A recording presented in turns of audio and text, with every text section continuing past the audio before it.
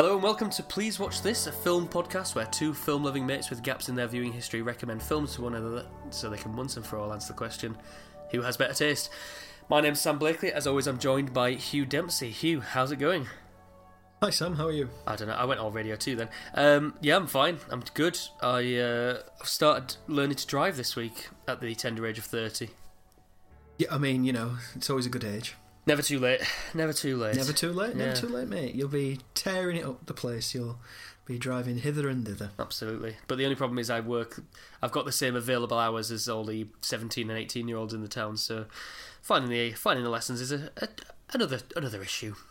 You're not a driver, are you, Hugh?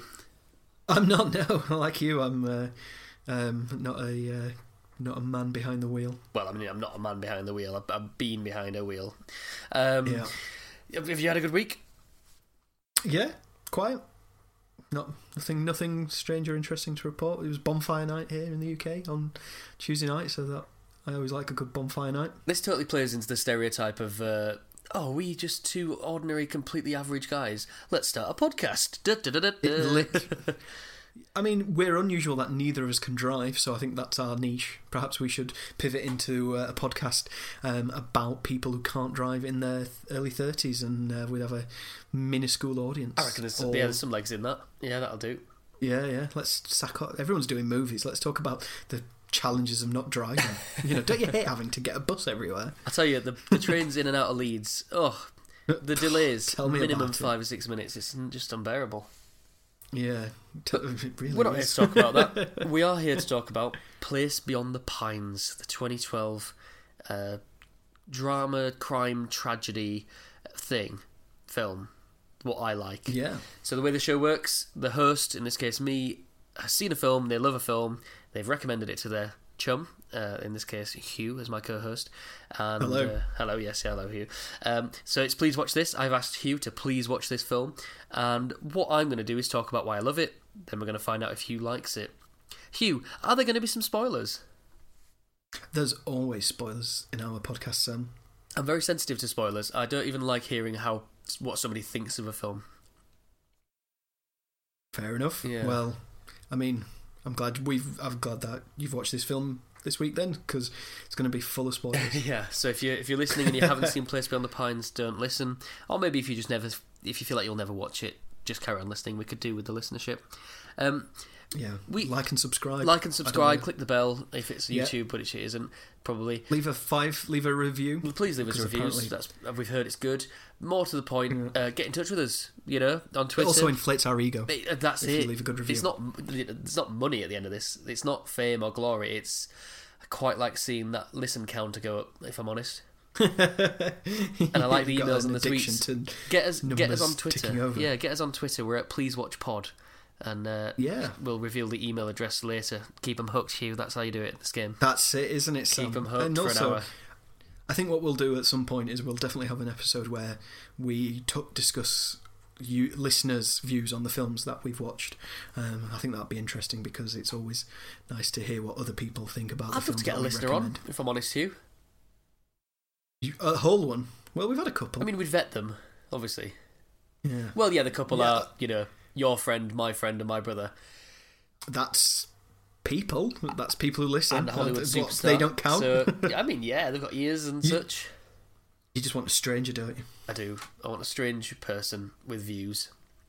A strange. Well, can we just have a stranger with views rather than a strange person with views? Because if it's a strange person with views, we don't know what kind of views they might have. Look, beggars can't be choosers. We'll take anyone. So do get in touch. Tell us what you think about. So if your you are films. part of the far right, I'd like to know about your film. I mean, do you like films? What kind of films? Do you cry at good films? Far right people? Or is it only World War II films that you cry at? Yeah. Of a bygone era. Yeah, people who are devastated when Rationing Schindler's ended. List writes the list. Yeah, they really like powdered egg. God, he's saving them. How dare he? Yeah, absolutely. So that get in touch. Let's get into this film then. I'm gonna. Yeah. So Samo. Yes. Why do you like Place Beyond the Pines? Tell me why. really like Place Beyond the Pines. This was when I was living in London. I don't think I'd yet got the Cineworld Unlimited card. Cineworld, if you're listening, I will take money. But I was going to the cinema more. This was pre having a child, so I could go to the cinema like several times a year.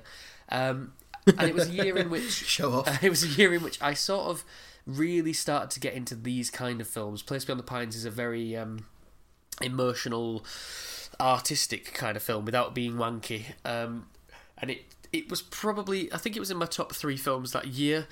There's another film that we might do in a future episode that I believe Hugh hasn't seen called Killing Them Softly. It has a couple of the cast from this film, and it has a lot of the same strengths to it. It's not a similar film at all, but same year. Really well made, beautiful film that's quite dark as well. I'm going to get into it then. Sorry, go on. I was just about to say, what is the plot to this film? This film, good idea. Yeah, so the plot is rather unusual. So this is really where we get into spoiler territory, and this unfortunately is I'll be revealing a spoiler that Hugh knew before he watched this film, which I'm really, really hoping didn't affect things. It begins with Ryan Gosling's character Luke. He's a sort of motorcyclist, death cage type person. He's a carny. He meets up with an old fling. Turns out she had a child by him who's 1 year old. He wants to provide for that child, so he sticks around rather than carrying on the road with a carny, and gets into bank robbery because it's a good, quick, fast, easy way of getting the money that he needs and using his unique skill set. As a result of this, and here's where the spoiler comes, about halfway or just less than halfway into the film, he commits a bank robbery and then gets killed by a police officer played by Bradley Cooper, who's only just got into the film. And then we basically cut 15 years into the future, and it follows their 2 sons.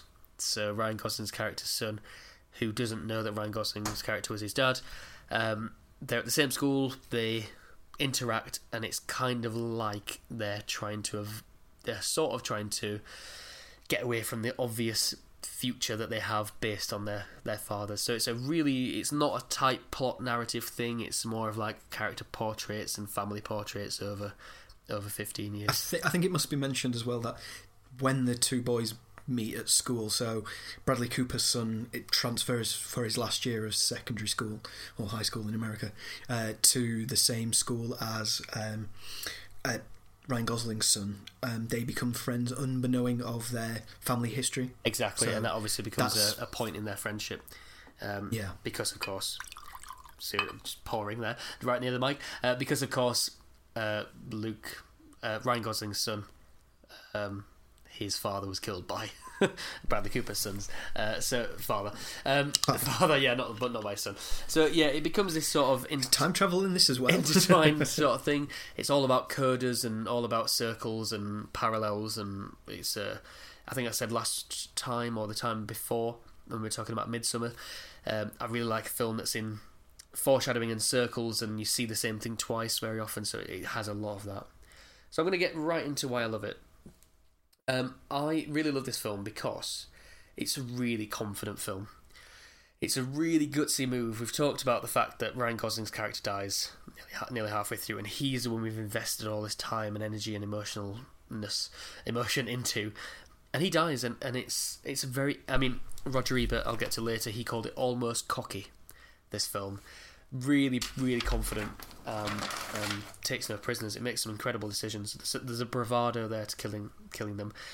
And then, kind of having Bradley Cooper lead the film, he's only been in it 5 minutes or less, and then sidelining him in favour of 2 relative unknowns in Dane DeHaan and Emery Cohen to kind of lead the film. That they're playing the sons of the 2 men.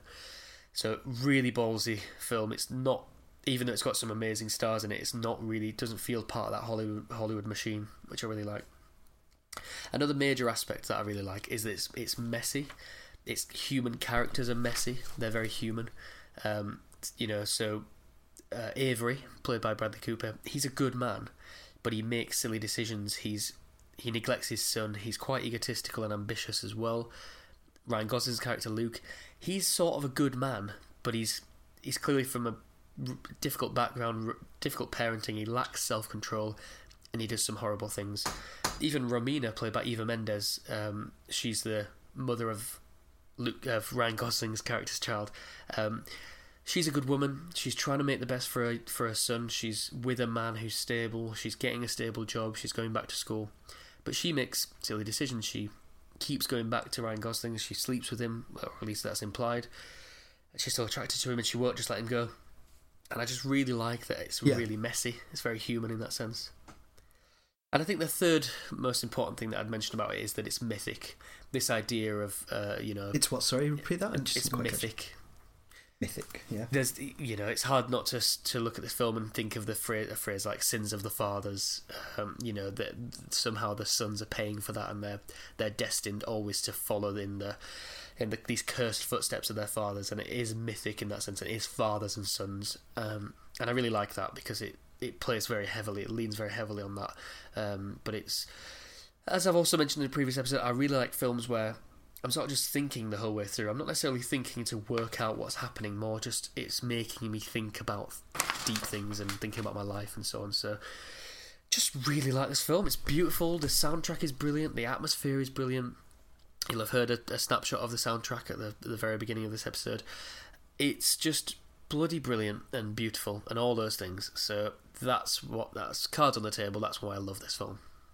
Yeah, okay, so why would you recommend the film to me then? What do you think I would like about it? What I think you would like is that, as much as a lot of your recommendations to me have been very mainstream, because I've not seen a lot of mainstream, there's a lot of mainstream films I haven't seen, so I'd never seen a lot of Star Wars, I'd never seen Indiana Jones, I'd never seen a lot of James Bond. I do think that you would like an unconventional film like this, a film that would kill its main character halfway through. I think you might like that. Right, okay. And what do you think I might not like about it? Part of me, just based on your reaction to some of the films that I thought were surefire winners, like The Shining, I don't know if you're going to like it. And I think one of the things you might not like about it is that you might not believe in the character's decisions. I don't know if you would believe that Luke would push to try and do 2 banks in one day, or that Romina would sleep with Luke, or that AJ would continue being friends with Jason, and I do think that you would have problems with some of the character decisions, so I'm hoping not. But I was trying to pick out why I think you won't love it, because I don't think you'll love it, but that's why. Right, okay. We'll find out after the break, won't we? If I liked it or not. I'm gonna take a big deep breath in and look forward to hearing your opinion. Join us after the break.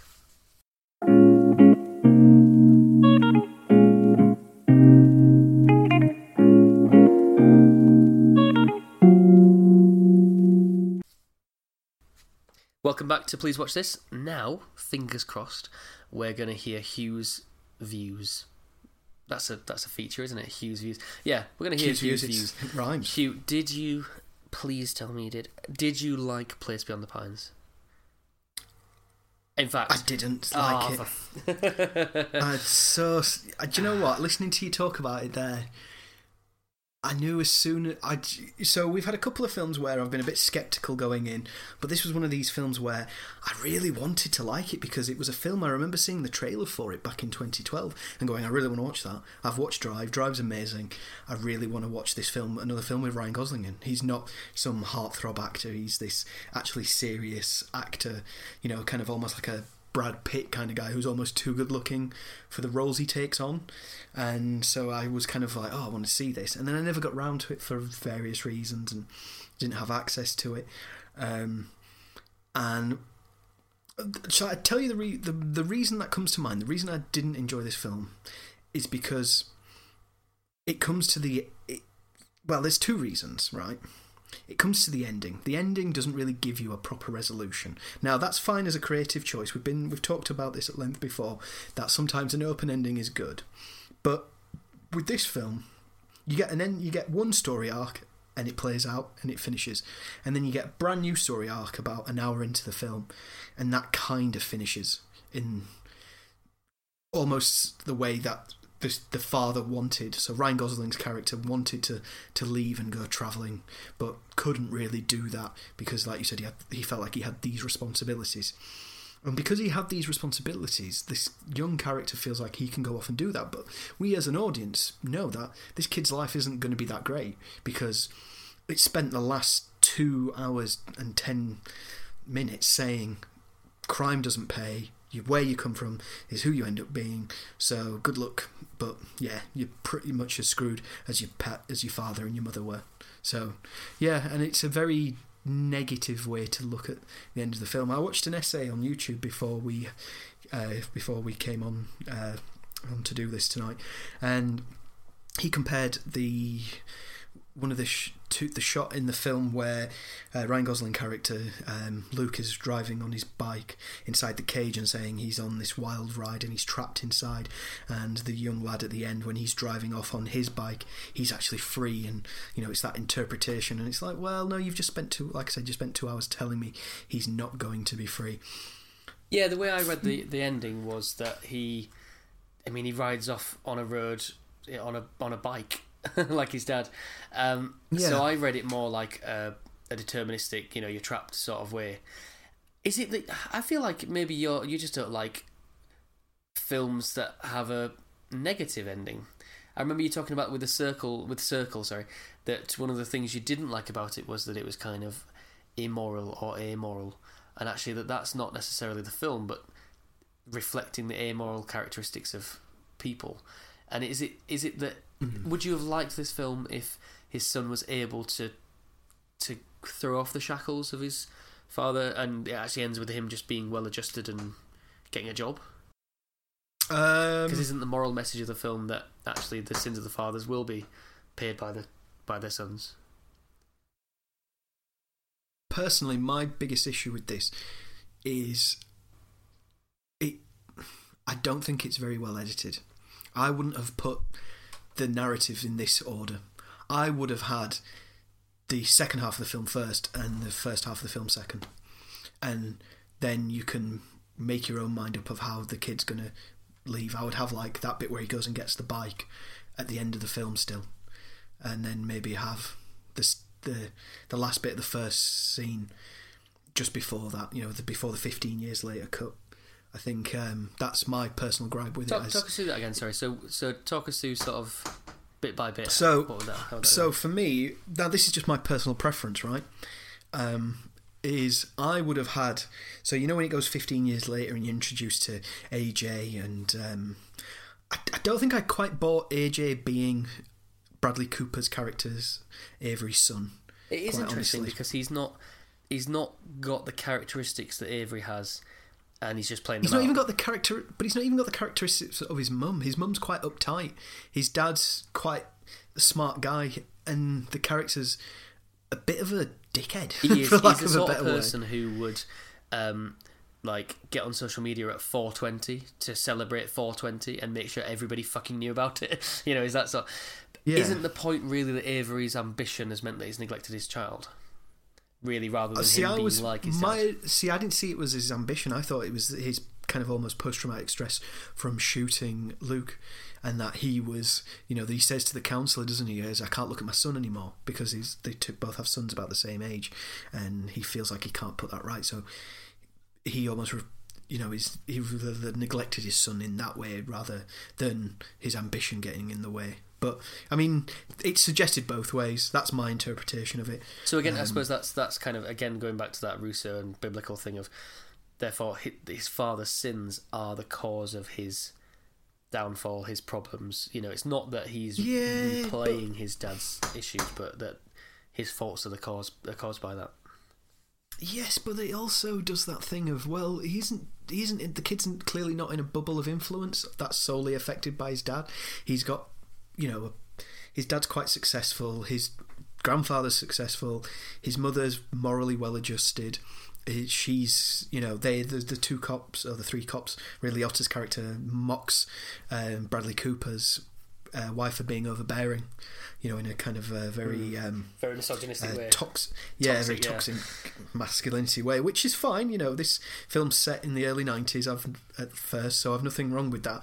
That's what those people. They're also scumbags. Yeah, they turn out that's to be kind of the like worst. A really good character portrayal of, there's the dickheads, yeah. Right? Okay, if you didn't get it before. From the fact that it's Ray Liotta, and ever since he's been 24, he's a scumbag in every film. He was handsome and fresh-faced. Now he's a fucking scumbag in every film. And in fact, he's in Killing Them Softly, as is Ben Mendelsohn. And again, he's a scumbag. I've never seen it. Have you seen him play a good guy in 25 years? Not that I can remember, but I think he's a bit typecast, and it's also the look, I think he kind of takes. I've never seen Ray Liotta push himself since Goodfellas. Yes. No, honestly, I agree, just on a tangent here. I'm not a fan at all. I've never. He's in a few good films, but he's never been as good as he was in Goodfellas. He's not the good part of films. He's in There's a really good film called Youth in Revolt with I know he said John Cena then. Michael Cera. I think no, it's not good. Very hard to get those two confused. Very body type and so. I think it's Youth in Revolt, and he plays just a scumbag sort of guy there, and he's just scuzzy. I mean, he's probably quite a regularly nice guy. Do you know what I mean? Yeah. Oh yeah. It's facial type. It's like Sanchez in License to Kill. It's the pock marks and the facial scars, and he's just it's weird. It's weird that somebody so good in one film can then never replicate that in any other films. There's usually good actors. Usually it's child actors who do that. He was, I don't know how old he was in Goodfellas, but presumably in his 20s, possibly 30s. And I think he's been living off Goodfellas for 20 years, to be honest. Whereas someone like the other people in that film haven't. They've sort of done other things and.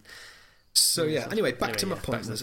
Personally, this is my interpretation of it. It's not a criticism of the film itself, but it's how I would criticise it from my point of view. Is maybe I'm not comfortable with the narrative structure, and you were saying that it's bold and it takes these choices to kill off its stars or change perspective to young teenagers who aren't famous. It has no regard for narrative structure in that sense, and it's like you said, it's more like a 3-act play rather than a conventional Hollywood film, which, to its credit, I think you're right, is a strength of the film. But personally, I would have edited it that it would have started after the crime. You're not aware of what happened with Bradley Cooper and Ryan Gosling. So when he finds out that it was Avery's son, that's a hit for everybody else. Yeah, so I would even have it, the bit where he's going up the stairs, he's making it where Dane DeHaan's character, he's making out with the girl, and he starts seeing Avery on the wall, and he's like, "That's your dad," and he freaks out and has the fight with AJ. That's kind of the bits where I'd then cut back, and I'd have you'd have Ryan Gosling's character's introduction and him walking through, the beginning scene of that, brilliant, where it's got the tracking shot to him going to those death cage bike riding thing in the circus. I think I would have had him introduced there. There almost seems like it's weird. It's kind of like this film's very top heavy. That is fair. All its best qualities are in the first 50 minutes. I enjoyed. Sorry, go on. Yeah, I think they are. I think everything after that, I just don't see the point in. I've got this opinion when it comes to these kind of films, is that if this wasn't made in America, this would be it's a melodrama, essentially. It's a cop drama that you would see on the small screen. Or it's a slice of life that you'd see on the small screen, and the cinematography wouldn't be as good, and the actors wouldn't be as famous or as talented, and it would be just a bit meh. And you might watch it on ITV on a Tuesday night, but never think anything else of it. Playing it. I don't think it is, Sam. I think there is genuinely good writing and good stories that you get on television. The difference is they don't have the A-list celebrity stars, and they don't have the cinematography and the budget to be able to produce films that look as aesthetically pleasing. I think this gets to the major. What I'm only just realising now is probably the major difference in our tastes in films. A lot of the time when you hear about what's the thing that you look for most in a film, a lot of the time is it story, is it performance, is it dialogue, etc. One thing that doesn't really get mentioned enough in sort of public forums when talking about these things is what I always look for or start with is the moral message of a film, and it's something you'll see in a lot of advice for writers' books and so on. Yeah. So whenever I'm trying to think of a writing project, which I'm not a writer, I think that's fair, but I'm an aspiring sort of want to start writing kind of person. I'll never start with a high concept, which is what most of the time you think of if you think, oh, that would be a good film. It's because it's a high concept. I always start with what's the moral point I'm trying to make, what's the message I'm trying to make, whether that's... So what is the message that they're trying to make in this film then? So the whole film... Is it about the sins of the fathers? It's the sins of the fathers, yeah. It's the... But have we not had that story? Well, sorry, yeah, it's in the Bible, but we've had every story really. The point is that it's not the story, it's the right. So the then, message. if we've already had this story, then what makes this? Sorry, Sam, to interrupt, but what makes this better than? I'm trying to think of something comparative. But you know what I mean? There's like dramas that you would see all the time on TV or on Netflix. I think what makes it better... even before this film was made... I think what makes it better is the execution. But also, I've never seen a film like this. I've never seen it played out like this, where you get very invested in essentially the fathers, and then you're just suddenly with the children. So, like I say, it's the moral message, and then it's the way in which that's communicated. Sometimes through music, sometimes through sort of visual motifs that then come back. So, talking again about Luke's character goes biking on the road with the track that we heard at the start, and then later in the film, his son Jason is cycling on the road, and then we hear the same track. Sometimes it's really obvious, like that, in the way that it's done. There's loads of kind of, like I say, coders and mirror images. Even if it's something like Luke, Ryan Gosling's character, goes to give money to Romina at her car, and then later on Avery tries to do the same thing. When you see Jason down by Ben Mendelsohn, Robin's place, and he's going around the same things, he's wearing his sunglasses and all those kind of things. I think it's a deeply affecting film. And I think what it isn't is a neat story, or it's not like, oh, I've got this idea for a story, this would make a great movie. It's, this is a point I'd like to make, and this is how I'd like to make it. So I honestly can't think of a film or bit of art that's done it in this way. As much as it's a 1,000, it's a millennia-year-old moral message. I think the execution is what does it for me. Right, fair enough. I mean, what I said I liked about this film was I think the cinematography is great. The cinematographer, Sean Bobbitt, has done an excellent work. And actually, when I looked into him, he did the cinematography on the film 12 Years a Slave, on the film Shame, which has a great cinematography in it as well. There's another film with Michael Fassbender in called Hunger, which I've not seen, but I'd like to see it. Yeah. And that's got quite a stark look to it because it's set in a prison for the majority of it. So I'd like to see that as well, and I believe the cinematography in that's pretty good. So yeah, this film, there's no doubt about it, is an absolutely gorgeous looking film. I'd love to know more about cinematography, because a lot of our films that we've looked at tends to come up, this is beautiful cinematography, but it's hard to know what is it? Is it the colour palette? Is it the choice of shot, and that's kind of the director as much as the cinematographer? Is it we just know that it looks really good. We're not really experts in so sometimes a lot of it's got to do with lenses and the choice of lenses that they use. I like a lot of depth to my image. I like a lot of not naturalistic, or well, I think it looks naturalistic, but it's actually like hyper realistic. But then sometimes they use that muted colour tone as well, so it's got vibrant colours but muted. I quite like that, and the good lens, like almost lens flares. And then it comes down to telling a story, doesn't it? As well, it's not just what looks good as well. It's kind of like, it's a whole other art form. I can't get my head around the amount of decision making that goes into it. I think we also sorry, go on. Go on. No, you go ahead. I was going to say we should also talk about the soundtrack as well to this film. Yeah, I was literally going to say the soundtrack. So composer Mike Patton, you heard a bit at the beginning of the show, as you mentioned. Yeah, do you know what Mike Patton's other major credits are in terms of what he's done in his career? I'm guessing it's stuff we've either looked at or stuff that we like. He's lead singer of Faith No More. Oh, I've heard of them. I can't think of a song of theirs. It's sort of like 90s kind of like Jane's Addiction-y type. Sort of thing. Proper rock. Yeah, that kind of thing. And it's really surprising. So there's a really wonderful interview with the director, Derek Cianfrance. I think that's how you pronounce it. Let's assume that's how you pronounce it. That's what we're going with. Yeah, that's the decision. For the BBC. Oh no, is it the BBC? Anyway, I think it's the BBC. Where they kind of interview. Let's say the BBC. I'll assume so. Well, they interview filmmakers about their kind of music in their films, and it's really interesting to hear him talk about things. He was a huge Faith No More fan growing up. He was at a party, and a sort of talent agent said, "Oh, I've got have you heard of this guy Mike Patton? He was in this band Faith No More." Derek sort of stopped him and went, just stop there. I know more about him than you do. What do you want me to do with him? And and he worked with him, and he'd say, every couple of weeks he'd send me a few tracks. And there's very few specific tracks that stand out with this film. But I mentioned in a previous episode, Once Upon a Time, I think that I used the soundtrack for this film to mark this film and Drive. Really? Yeah. I mean, that's some great choices there to really get you in the marking. Yeah, it's the atmosphere. It's the lack of that must make marking very intense. Yeah, I brood over these essays. Kids are like, why did I get a D? Because I was listening to Place Beyond the Point soundtrack, and I felt really, really dark about the. Yeah, the ultimate destination of mankind. So the soundtrack is great. Yeah, I think There's a couple the music... of great pop songs as well in there, like Bruce Springsteen and funnily enough, Hall & Oates play a role as well.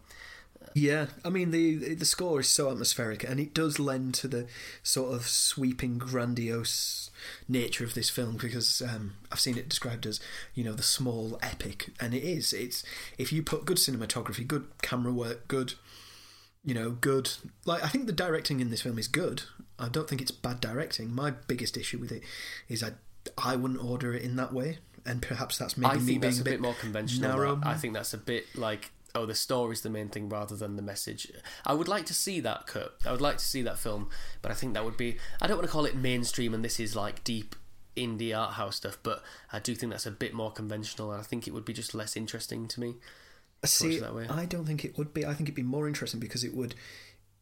I suppose they would both do the same thing. They would both inform the characters and the choices of the teenage boys, AJ and Jason, and their sort of decisions that they make. I think that sounds more like a film than like a human reality thing.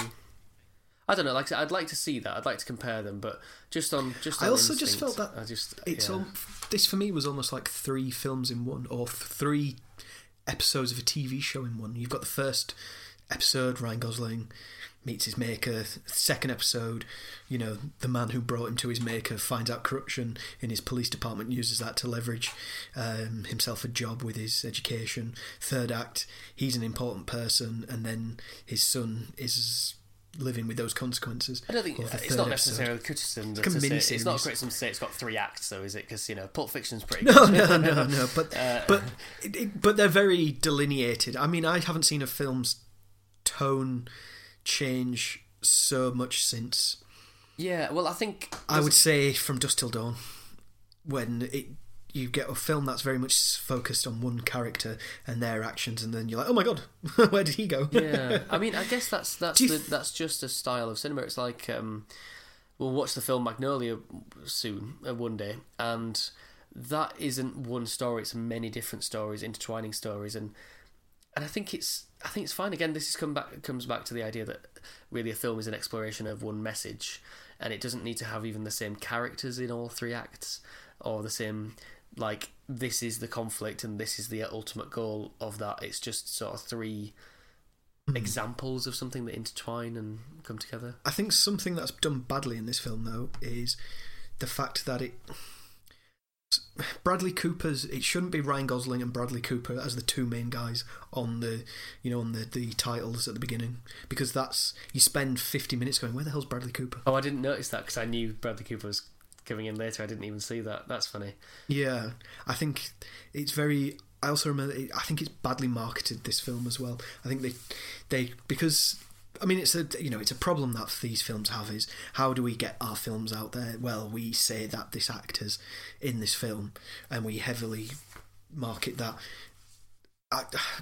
Personally, I would have done it kind of as almost... I would have had Ryan Gosling, Bradley Cooper, Eva Mendes.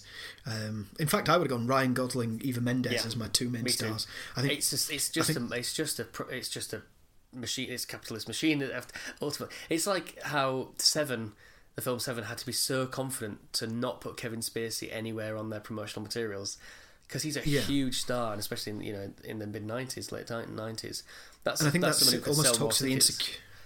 Yeah, because it sells to the insecurity of Bradley Cooper at this time. Well, is it that, or is he's still trying to become a big star, isn't he? They've had to use him in the marketing department. It's him or his agent, or probably the marketing department, and the fact that they've gone, look, we've spent $15 million on this, Bradley Cooper's just off the back of Limitless, and he's done 2 hangover movies. Ryan Gosling's a huge star. Bradley Cooper is going to put bums on seats. Yeah, in an ideal world, he wouldn't have been anywhere near the poster or the opening credits, because you're right, he's a name that you're looking for then, isn't he? Yeah, I think we should talk about some of the performances, though, from some of the characters in this. I mean, Ryan Gosling, standout performance for you? Or do you think one of the younger characters are better? He is very good. There's an interesting thing with Ryan Gosling. I love him and he's brilliant, where he's tapped into that whole thing of, if you don't say much, you'll never look stupid or vulnerable. You know, or not necessarily vulnerable, but, you know, it's like the strong and silent type sort of thing, and actually you say more with your eyes and you say more with your silences. And as somebody who's quite a sort of nervous speaker, just like blah blah blah blah blah, I can respect that. There's a great little sort of conversation between him and Robin, Ben Mendelsohn's character, where Robin says, know your way around an engine? Yeah. I could always use a good worker. Alright.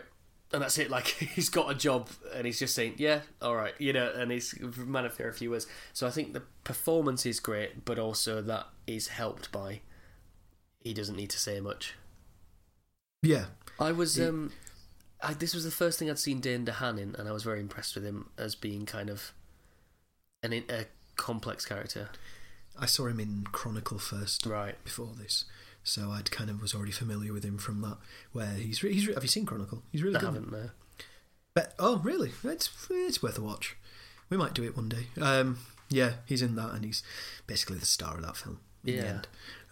He plays very much the same kind of character in a lot of films, where he's a bit that kind of withdrawn, sort of quiet character. Yeah, sort of a skinny, nerdy kid type.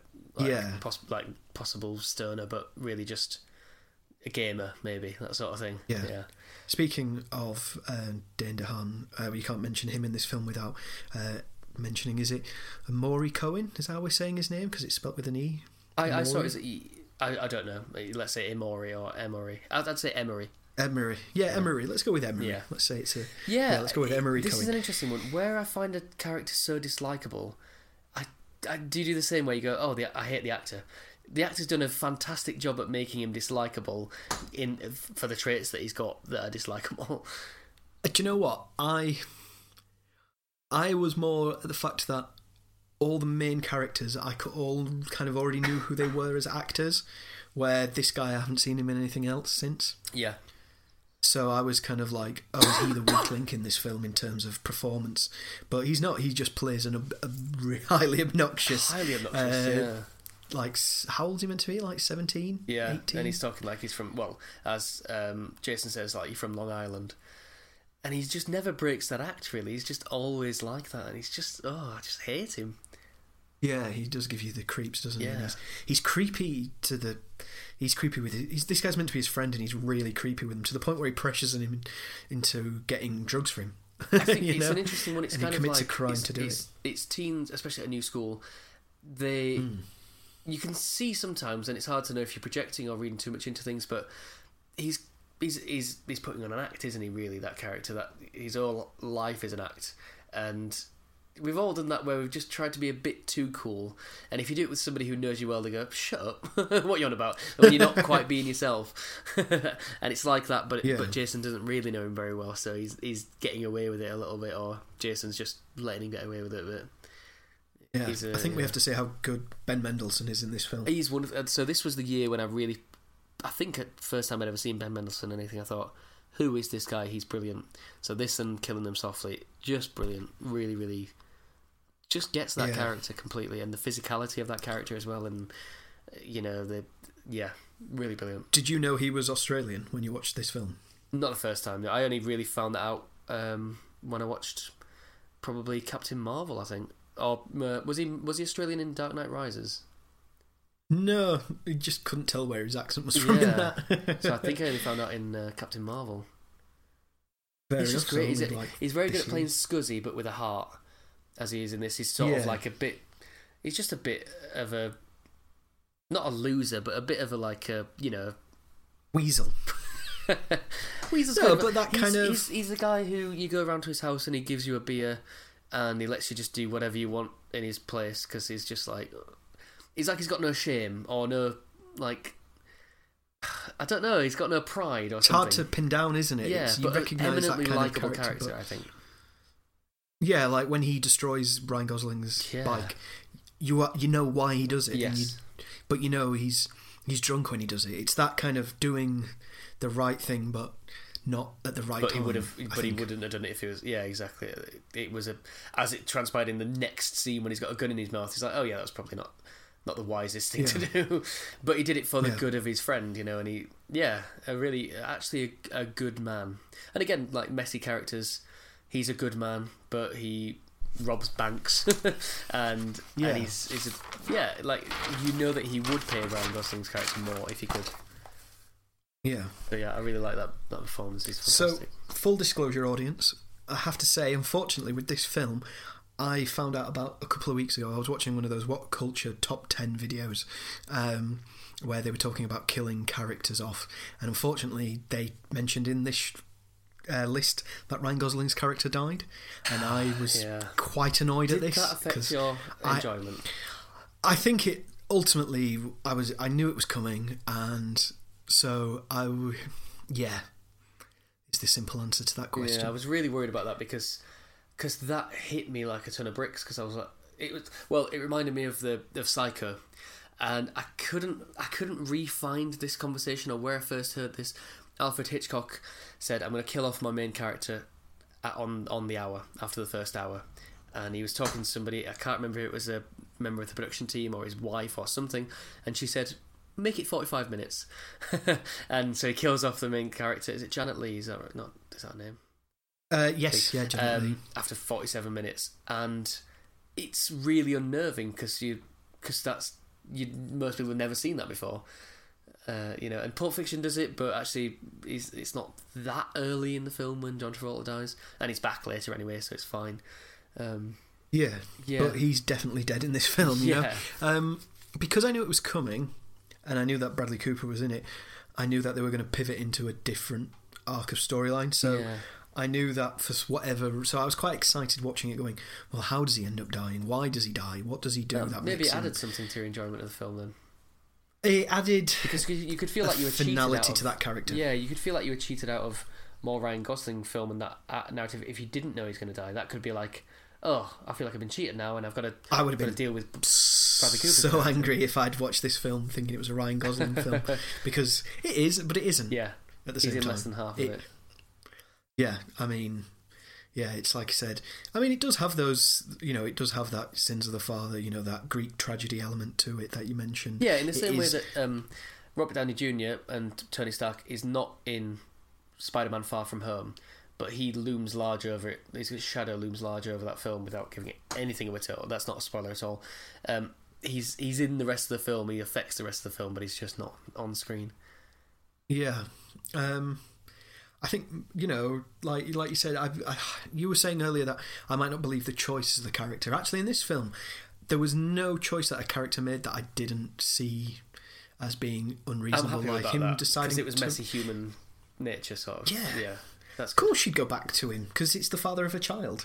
She knows it's the wrong thing to do. But she's attracted to him as well. He's the itinerant, sort of vagrant, peripatetic father figure who's, look at those abs, Well, here's a question I had for it, and it's one of the only few talking points I have, really, that came out of this film that I really wanted to discuss, is, are the actors too good looking for this story? Do you know what I mean? Because all their decisions are kind of driven by the fact, especially I think with Eva Mendes' character and Ryan Gosling's character, is that these are two good looking people who just couldn't help themselves to each other. I think they've done a good job at getting someone like Eva Mendes, beautiful Hollywood movie star, to look like a diner waitress who happens to be gorgeous. She looks quite put upon, and she's not really made up, and I mean, she doesn't even wear a bra. She's not wearing a bra. She's done an amazing job in her posture and in her manner to do that. Because you see those people, you go to a restaurant and there's a waitress and you go, bloody hell, why aren't you in Hollywood? You're gorgeous. I think they've made a good job of making one of the most beautiful people in the world look like just a really beautiful, ordinary person.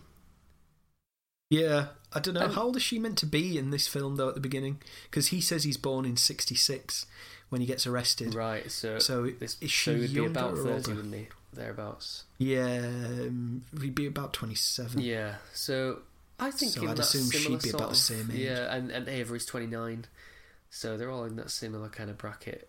Yeah. Yeah, I kind of... Yeah, do you know what? It wasn't until they said his date of birth I was like, what? Eh? I realised that the film was set in the 90s. Yeah, and then you see the CRT computer screening like, hang on, Yeah. either underfunded police department or this is not recent. Yeah. Well, that was literally it. That's what I thought. I was like, oh, wait a minute. Because there's that kind of aesthetic they have in American cinema sometimes where things are just a bit older. Yeah, and I like they that, haven't been especially in small upgraded. towns like this. I like it where they're not like they don't have to explain. Oh, there's no reception here. That's why we're not using our mobile phones in this scene. It's just this hinterland thing where you just go, fine. It's sometime in the past, but it doesn't matter. Yeah, like when he uses... I actually was sat there going, why don't they have mobile phones? Yeah. I actually genuinely thought that at one point. And there's no guarantee that 15 years later it's like 2010 or whatever. It could be the early 90s. It could be the... You know, it's... I like the non-specificity of it because you're not lingering on it and dwelling on it in that sense. Although that's exactly what we're doing right now. Well, I tell you, but then, yeah, so I think that's a budgetary issue. I think that they had a problem with, they just didn't have the funding to do, say, what films like, say, Zodiac do, where they can create a time period so specifically, or, you know, any, like, Marvel... Or maybe it's just like, it doesn't matter and it's off-putting because you just end up scrutinising and going, well, that's not from 1993, that's from 1994. He's got Windows 95 on that computer. You know, I like the non-specificity of it. Personally... This is just me. I like it when a film tells you when it's set, and if it's set in the past and it's not contemporary, then I need those little markers for it. And I was sat there going, "This looks a bit 90s. Why is he wearing a shell suit?" And then it was only when, and I think that's the problem they've got, especially with a film where they've got a lot of people driving around places, because you end up having cars that are new on the road, or you end up having buildings that are clearly post 2000 or in and around that time. You know, there's just a design aesthetic that came in a bit like, it's the same issue they had with 24 Hour Park People. They just physically couldn't replace the bus on the road that was from the 1980s. Yeah, exactly. And again, that's where the cinematographer comes in. They somehow have to find a lens that's nostalgic, and you know, whether that's whatever, I obviously don't know what I'm talking about, but they have to make it look like that time period roughly, in a way that is still good quality. You know, still good like when they're taking the photographs outside the shop, yes, and the kids having the ice cream, and they're using a disposable camera. I'm like, why are they using a disposable camera? And then I thought, oh, well, they're a bit poor, and you know, they might not have the money to, you know, they might not have a flash phones to take the photos on. Honestly, I just didn't. Or they might not own a digital camera. It just never even occurred to me that it was set in the 90s. This is what I really liked, is that it's just like, it's not made to be a thing. It's just, you know, because otherwise you can sort of trivialise it, I think, and that's very nice. Should we get into should we get to favourite scenes? Yeah, go on then. So, what was your favourite scene? It's difficult to choose between two, but I think my favourite scene ultimately really has to be the chase scene. I've never seen a chase scene. Which one? So the chase scene where the final one. The final one, because it's dash cam. It's in a cemetery, so it's tight corners. It looks real. It looks like there aren't, like, there's no obvious, like, there's a few, but it just looks like it's not cut, and it's just very real. And the point is, I'd never seen it before, and I was exhilarated by it when I first saw that. So that was, you know, to watch a film and see something you've never seen means that film has done something. I also really like the ice cream scene where Luke is feeding Jason ice cream, and they take the photo, and there's just something really, I don't know, there's just some solace in that, or there's a nice thing to that. How about yourself? So yeah, I'm the same for the favourite scene. It's the failed bank robbery scene. Right. It's for all the you've pretty much taken the words out of my mouth, unfortunately. Yeah. there's almost a sense of unease, isn't there? Because they do this shot a couple of times in the movie where you're tracking almost side by side with the motorbike, and because you can't see what's in front of you on this very specific position, you're kind of almost like, is something bad going to come? When is he going to smash into something? Yeah. When's something going to come into frame from off camera that we can't see? Exactly. That's going to affect this. I like in that scene as well how they just introduced Bradley Cooper's character, where he's just the cop that just happens to drive past him and goes, oh shit, he's there. Yeah, we've not seen him like get off for work that day or anything. He's just a cop, and you do go, that's Bradley Cooper. He's been in a few big films at this point. It'd be quite nice if this was his breakthrough film. But you're right, it's just he's been in a good few films by this point, hasn't he? Yeah. I think he showed. I think this was maybe the first film where he showed his acting chops rather than his comedic chops. Yeah, I mean, Limitless had that without the comedic chops, but you're right. I kind of made a note that it was ballsy because it was Ryan Gosling's film, and then you introduce this character Bradley Cooper's playing, and then that's who you're hinging on, and you go, wow. If that happened now, you'd be kind of like, oh, that's fine, it's Bradley Cooper in safe hands. Then he was big star, but he hadn't done Star is Born, hadn't done American Sniper, Silver Linings Playbook, Silver Linings. Well. He hadn't won an Oscar. And has he won an Oscar? Did he win an Oscar? I don't think he hasn't. I think Jennifer Lawrence won That's right. Oscar, didn't she, for Best Actress in Silver Linings Playbook? But he wasn't quite the household name that he is now. So again, it was a ballsy move. It's a big star, but it's still a it's a big change. Change. From 2019 perspective, it's effortless, isn't it? Yes. It's like, no, of course if this is the story you're telling, here's Bradley Cooper, and you're like, oh, he can take safe hands. Yeah. I don't think he's as compelling as Ryan Gosling's character. He's a bit clean cut, isn't he? But he's a complicated character because he isn't just a white knight savior type. He is, as you see from his son, he is flawed. But you're right, he's less compelling than Ryan Gosling. How about your favourite lines? Maybe the only character choice that you could scrutinise in this is when he goes to his son when he's got caught with... Also, those cops really overreact when they catch those kids buying drugs. Like, just take the drugs off them and send them on the way, the kids. It's the whole thing. Do you know what I mean? Yeah, they seem to go very overboard in that. And maybe when he goes into the interrogation room and he's talking to his son, he's like, I don't want you hanging out with this guy. Like, he's got his reasons for not telling him, and I understand them, but I think in this situation, it might have been... Because telling kids to stay away from one another ultimately always leads to the kids not staying away from each other. And it led to a really interesting interaction where he goes immediately back to Jason, but he says sort of basically racist things about Jason's stepdad, Kofi. We should mention Mahershala Ali should be in every film because he's bloody brilliant, let's face it. I mean, he's like a bit part player in this film. I mean, he's won Best Supporting Actor Oscar twice. Like, why is he not the lead in every film that comes out? He's amazing. Oh, I love him. Yeah. I mean, he's a bit, again, he has that quiet confidence, doesn't he, that Ryan Gosling has, where he's just, he's on screen. He doesn't really have to say much. Yeah. But when he does say things, they mean things. And his performance when Ryan Gosling's character's in the bedroom and he's making the crib and he's like, what are you doing in my house? you get out. And he's like, he plays that kind of guy who's like, I've got to protect my family in my house because that's what a man does. Like I said, we talked about toxic masculinity earlier. But at the same time, you can see he's a little bit afraid of this guy because he's quite a scary looking guy. He's got tattoos on his face, on his arms. He's impulsive, isn't he? Yeah, and you really feel for this character. Yeah, I mean, Hollywood shits on these guys who step in and look after kids. Like, why are we rooting for Ryan Gosling in this scenario? I mentioned before in a previous episode in Princess Bride. In Liar Liar, why are we rooting for Jim Carrey in that scenario rather than Cary Elwes? Cary Elwes is a brilliant guy, stable, and he's looking after a kid that's not biologically his, but he's just boring and not funny. And Ryan Gosling's character is more exciting and sexy than Mahershala Ali in this one. It's really unfair. It's a weird trope. Yeah, so my favourite lines. So that was my favourite scene. Well, I was going to say the other good scene as well is the bit where Ryan Gosling puts the gun into Ben Mendelsohn's mouth. That's really good, and he's like, "You owe me a new bike." There's just a certain sense of dread in that scene, and I quite like the fact that he didn't kill him. Quite honestly, because a lot of films he would have just killed him, and he was just like, "You owe me money." But he's a really good gateway, isn't he, for Jason, or like a really good kind of bridge between this era and 15 years later. Yeah. He's that link to the past. Maybe something that is a good scene, but it didn't move me in quite the way I would have liked it to, was when Jason takes Bradley Cooper's character out into the woods, and basically he's going to kill him, and changes his mind. I thought the way the film had built, I was going to be really invested in that scene.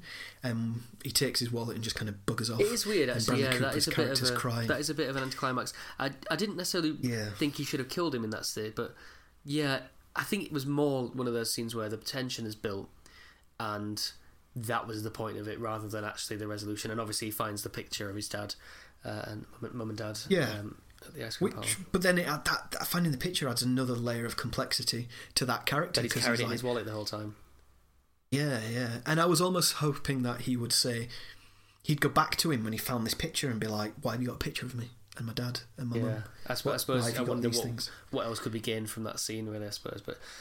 But that we would have gained Bradley Cooper's feelings of guilt, because he clearly shows remorse and guilt about killing this guy. Yeah. But because it's not a very neat film, and I like that about it. I think that's the point, really. That again, that's almost what you want as an audience, is for him to go back and they talk it out, and it's fine.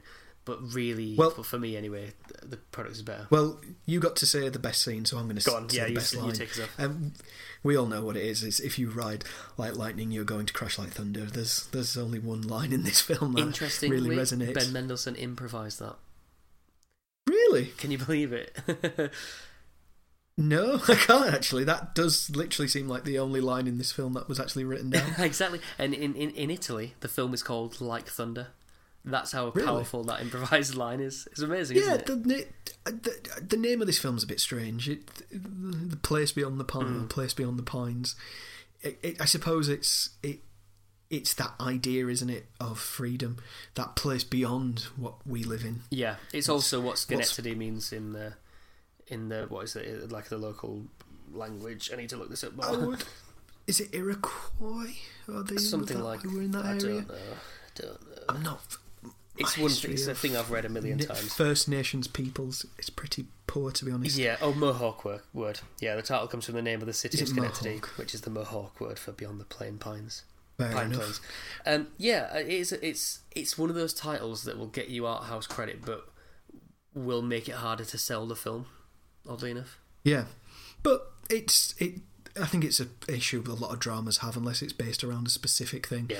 Like The English Patient. Why is it called The English Patient? Because he's not English. The character talks about the irony of him being called The English Patient in that film, but yeah. It's also The English Patient is a title that makes me think, oh, I don't really want to watch that. It just sort of bored me, and Place Beyond the Pines isn't the most inspiring title, but it's not a mysterious title. Exactly, it's not a marketable one, but I think it's the right one. But I think there's a lot of, you get a lot of films where it's just a single word, isn't it? Like Rush or Drive, as we were talking off air. What else? Shame. Shame, yeah, there's another one.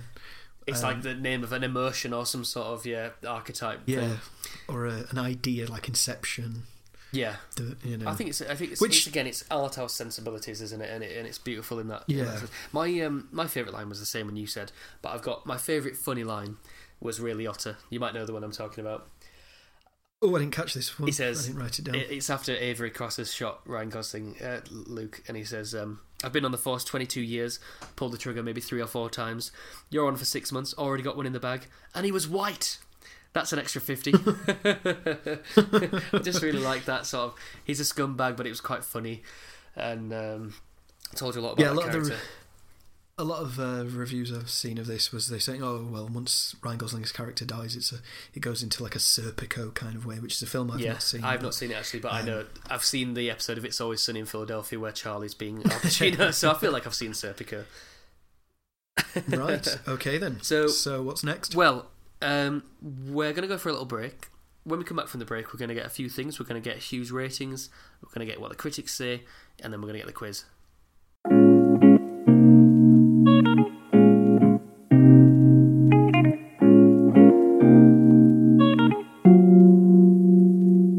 Okay, welcome back to Please Watch This. We're going to get Hugh's rating now.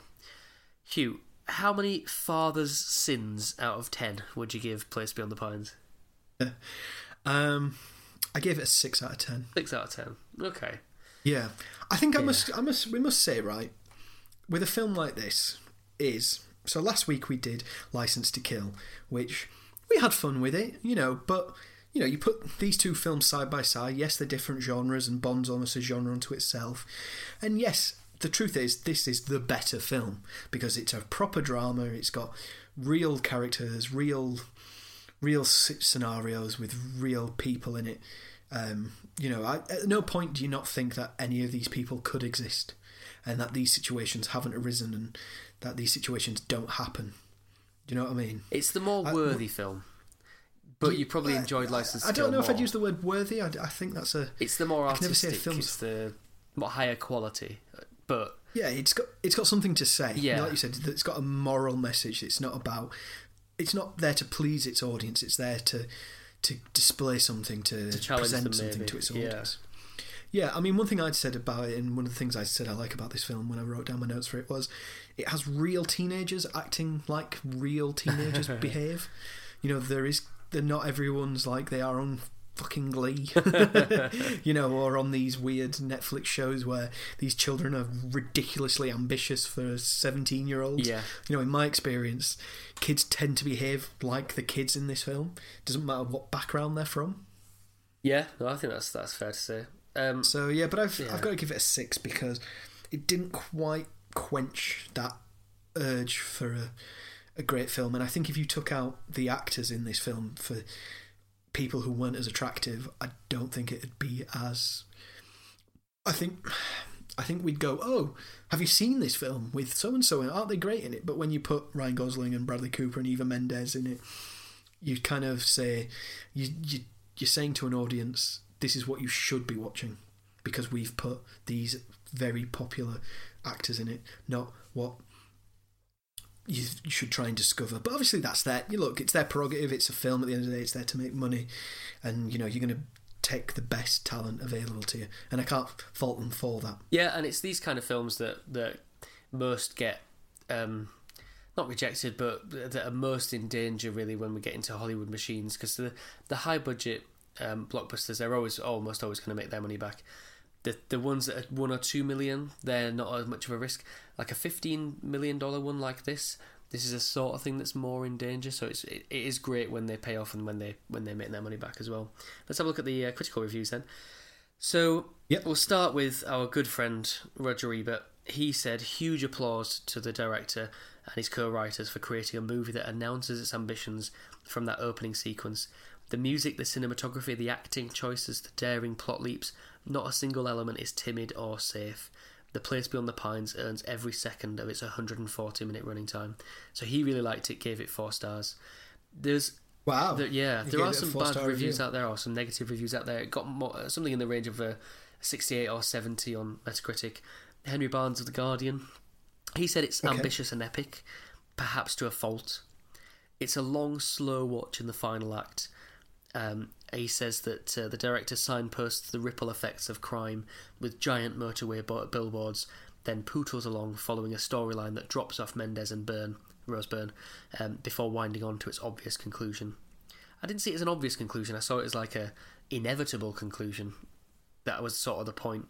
And then Ed Gonzalez of Slant Magazine, he criticised the film's plot, themes, self-importance, shallow characters, and melodramatic nature. So yeah, I could go with that. I can see where Ebert's coming from as well, and I find it hard to argue with a man who can write such prose, or who wrote such prose. Yeah. Quite frankly, it's I'm always a bit uneasy when I go against the best critics out there, because they they come to their opinions with great thought and flourish. But yeah, I just think if you didn't have these actors in it and you put in people who were just regular looking, no one would watch this film. Well, again, I'd watch that film. I'd like to see it. Let's do the quiz. Let's see how observant you were, Hugh. Okay. Let's see. Question 1. What is Luke? Right. That's Ryan Gosling's character. What is Luke's biker team name? What's the name of his group? Or his I act? don't remember. It's like Handsome Devils or something like that. You're not a million miles off. Handsome Luke and the Heartthrobs. Ah, yes, that was it. Yeah. Question 2. Can you name any of the banks that he robs? No. Oh. There was one, what was the name of the... No, I can't remember any of them. So the frankly. first... He robbed 3 banks on screen. The first 2 were both First National banks. And the last one was a Trust Co. Trust Co, that was the one I was trying to remember. I couldn't remember Trust Co. Yeah. Question 3. Why does Robin, Ben Mendelsohn's character, say, when he's giving advice on bank robberies, he says, get them to lay the money out on the table, on the counter? Why? That one's to check for ink packs. Yes, yeah, so you can see if there's a die pack in there. That's good. That was it, die pack, yeah. Question 4. I like how I like it just when on the bank robbery bits. I love how he gets really high pitched voice. Get down on the ground. Because people would actually sound like that, wouldn't they, if they're like that tense. And you're right, it's an interesting choice, and I completely bought it. Yeah, that was great. Yeah. How much money do the cops recover from Romina's house? $14,000. Well done, $14,000. Finally, question 5. What does Jason steal for AJ's party from the pharmacist? Is it amoxicillin? You're on the right lines. It's amoxicillin, isn't it? It's an oxy. He says get some oxytocin. Yeah, well, OxyContin I think is the... Oxytocin. Yeah, what is that? Is it just a painkiller drug?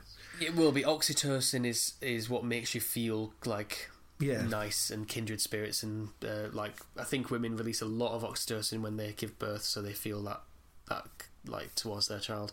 He says oxys. Yeah. I think I'm right saying that's OxyContin. Right. Okay. Yeah. Have you got 2 more questions, or have you just done 5? I'm going to stick with 5. I'm a changed man. Wow. Yeah. Your method was less work, so I decided it was the better one. My method was, I think, 10's too many, and probably 7 would be too many too. So you did all right. You got 3 out of 5. Can't fault you there, sir. Did I? Well, actually, I can fault you. You missed 2 of them, so that was your fault. Yeah. I didn't get the first 2. Got the 3rd and 4th, and didn't quite get the 5th. Oh, that's true. Sorry, you got 2 out of 5. You got 2 and a bit, 2.5. I'll say.